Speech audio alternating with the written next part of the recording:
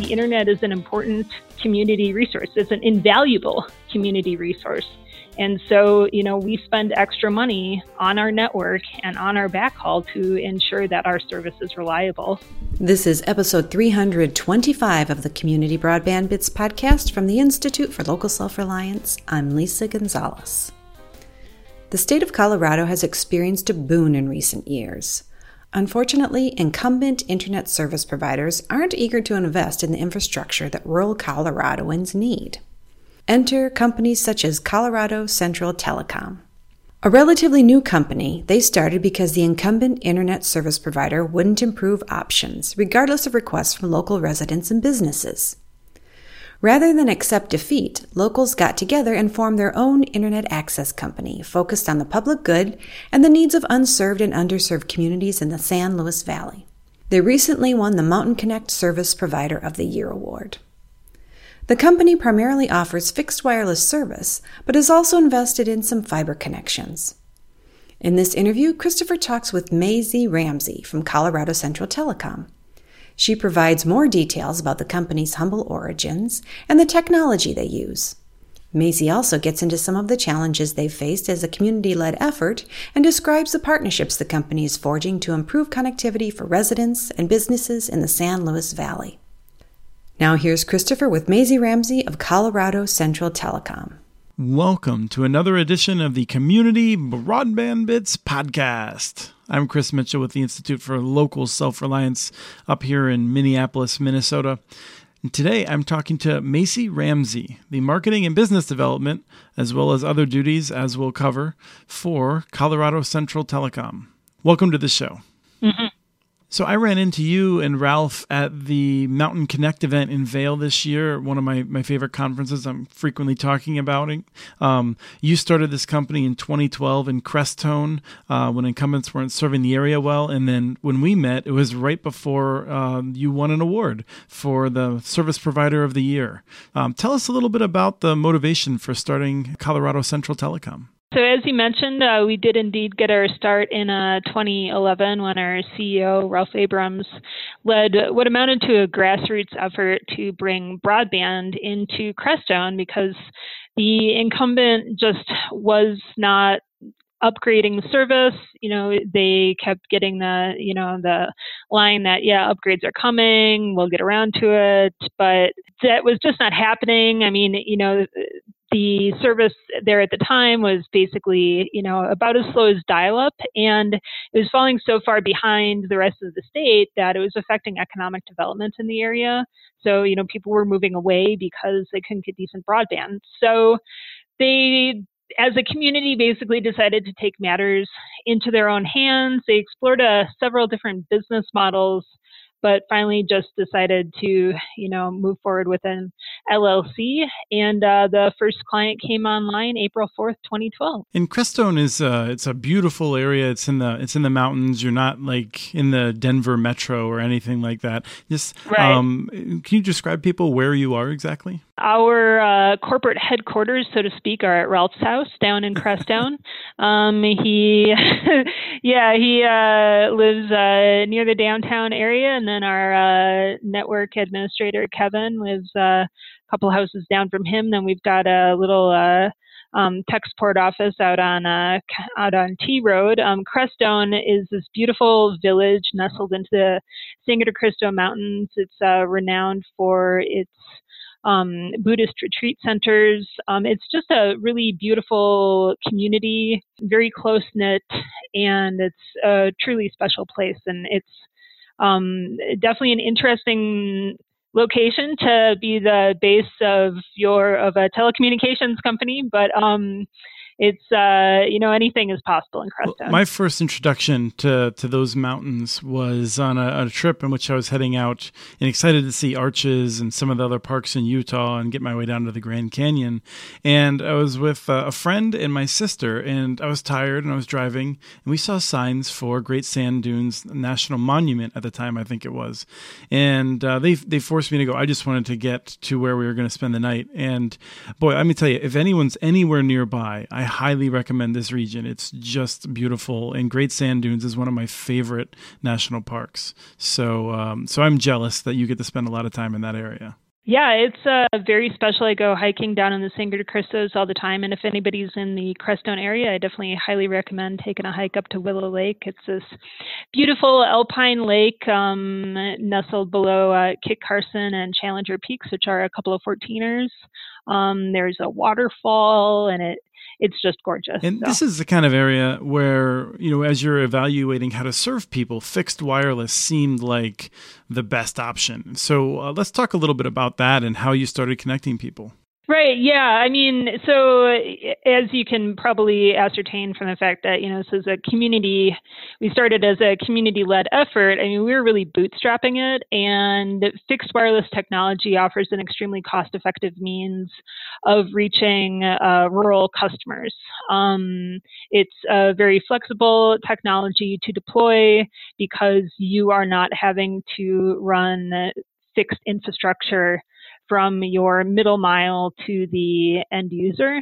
So for instance, instead of having to run a fiber line, 10 miles or so to connect one client, you just rig up a dish at their house and essentially beam in a signal from a tower.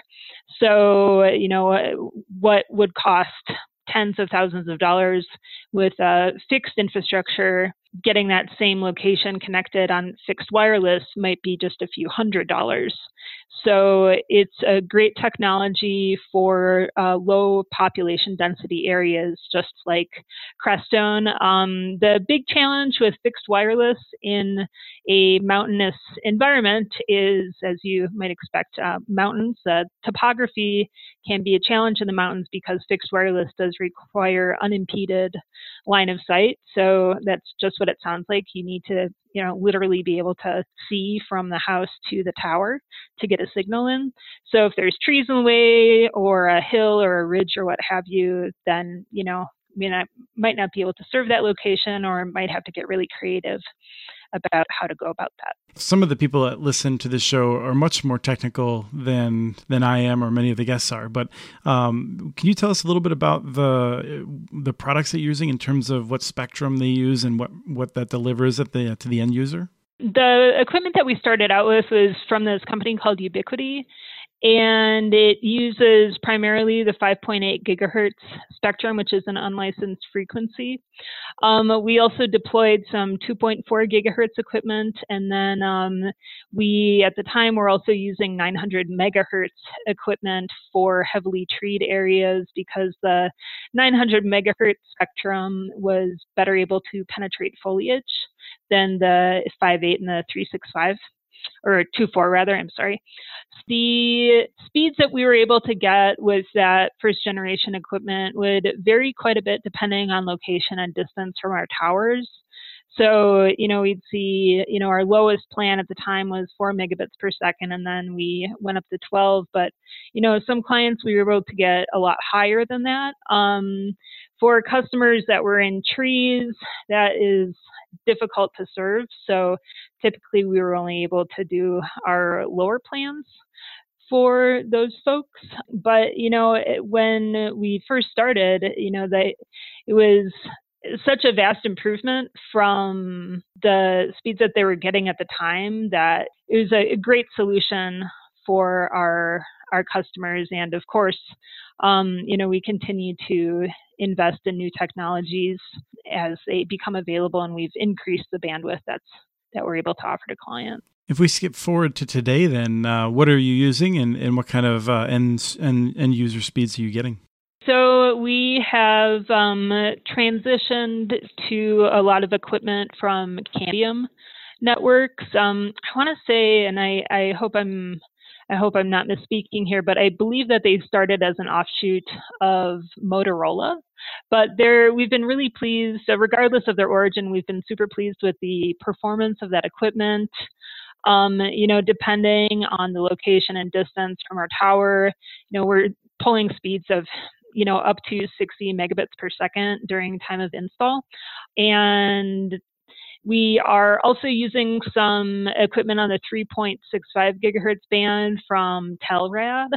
And that's also been performing really well. That new equipment has allowed us to increase the service plans that are available to our clients. So we now offer standard plans of up to 25 megs, which is the FCC's definition of broadband service.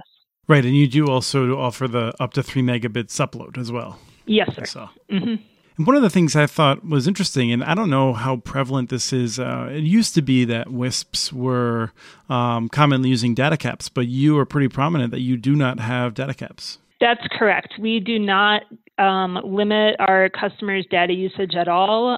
We just base our plans on the bandwidth that we supply to them, but we don't meter that bandwidth in that, like, they can use all the data they want within the size of the pipe that they're purchasing from us. And our customers love that. They don't want to have to worry that they're going to watch a movie and then their internet's going to get throttled to nothing for the rest of the month, or that they'll watch, stream something on Netflix, and next thing they know, they're getting this gigantic bill in the mail for using too much data. So that's been one of our competitive differentiators, and something that keeps our clients happy is that, we're not capping their data usage. That's just a benefit of the technology we use, and something that, you don't typically see for services offered over a cellular network or satellite-based services. And so what are some of the challenges that you're facing today in terms of expanding service? Well, we're constantly having to upgrade our network to keep pace with customer expectations. Colorado is a very rapidly growing state, and here in the rural areas, you get a lot of folks coming from big cities that move to the boondocks and want to get big city bandwidth, when they live in the middle of nowhere, and we're doing our best to provide that to them. Another challenge in rural areas is redundancy. A lot of the incumbent providers only use one source of backhaul to, the main internet hub out in Denver. And so as a result, you see, if there's a fiber cut, for instance, you might see the incumbent provider with, a county-wide internet blackout. So we've had to invest in redundant backhaul services, which of course is an extra cost for us. But it's one of the things that sets our service apart from the incumbent providers. So when, the incumbent provider is having an outage, our network is still up and running, and we've made that investment because we want to provide quality service, and we know how important it is to have your internet working all the time, which sounds so obvious, but we're a community-oriented company, and the internet is an important community resource. It's an invaluable community resource. And so, we spend extra money on our network and on our backhaul to ensure that our service is reliable and that local businesses, government entities, and residents can depend on it. And this is something I wanted to just flag. It goes a little bit outside our specific conversation, but one of the things that you've done is work with Mammoth Networks and some other local providers to ensure that you have that robust backhaul. Can you just tell us a little bit about that approach? Sure. Yeah, we have partnered with Mammoth Networks. They did this really cool infrastructure deployment, and we are leveraging that. We are the anchor tenant on basically this middle mile fiber route that has north-south redundancy. So if one leg of that fiber ring gets cut, it's still functioning. It's not like a one-way out type deal. And that redundancy was really proven to be important this summer when we had some wildfires down in the Levita area that caused the incumbent provider to have a multi-day internet outage. I want to say it lasted 4 or 5 days. Took down the incumbent provider. It affected cellular service, but our network was totally unaffected by that outage. And that incident demonstrated yet again the importance of having a redundant backhaul connection.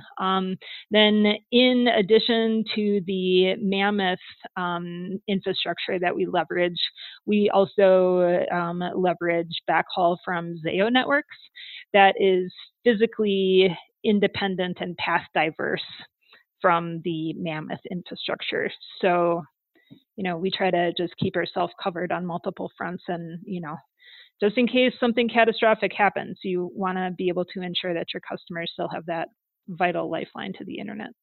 And yet another reminder that when we talk about wireless networks, there often is fiber involved at some point or another. But you've gone into fiber in some areas where you can make it pencil out. When did that start? Well, the fiber started, I want to say, technically, I think it started about 3 years ago when we purchased this little company up in Buena Vista called Matrix, and they had done some, kind of fiber deployment in town, but had kind of let the maintenance on it languish. So when we bought that company, we inherited their fiber assets, which at the time was kind of like this fiber project because it wasn't really complete. And as I said, the maintenance had kind of lagged. So, it was our introduction to fiber, and we started by just, bringing that network up to speed and expanding off of that. And then last year, we completed a fiber project in conjunction with Affinity and the Colorado Telehealth Network to connect the hospital down in Salida and a couple of their satellite locations. So that was our first fiber deployment in Salida, and we've been able to expand off of that backbone. So it's been a really exciting project, and I can testify that our local business owners, when they can get on that fiber, they're absolutely thrilled to have that as a service option. Yes, we've heard that in a number of places. They love it. And one of the things we often hear is that once you have them on that network, nothing will take them off. They're not going to go back to the incumbent for a price cut. So you're looking at, you've actually established a partnership with a local cooperative to further improve internet access. How did that come about? Cielo is the company in question. They are a internet provider down in the San Luis Valley in Saguache County, and they're part of San Luis Valley Rural Electric, and they just have these resources that we can't even fathom. And so using those resources, they're able to bring next generation broadband services to Saguache County. And that's very complementary with our goal here at Colorado Central Telecom, which of course is to bridge the digital divide. And so there were some very obvious synergies between our objectives and their goals. So we pursued a partnership with them that we're executing on right now. It's improving broadband service for Saguache County residents, and we're really thrilled to be able to partner with them in such a collaborative manner.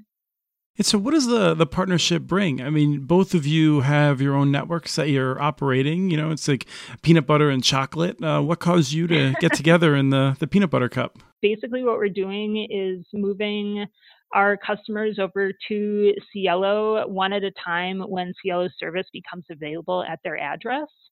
So this means, a diminished presence of Colorado Central Telecom in Saguache County, which is difficult in one sense because that is our home territory, but we feel like it's better for the community in the long run. And it's also a good feeling to be able to partner with another local company to improve broadband service in the region. And we keep it really personal. Our customer service team calls each and every client to speak about the process before the transition takes place. And then in terms of logistics, a service call is needed to physically move each customer from one network to another. The thing I want to leave with is talking a little bit about how both your network and the Cielo network, as it's moving up into that territory, how is the region benefiting? Are there any special anecdotes that come to mind?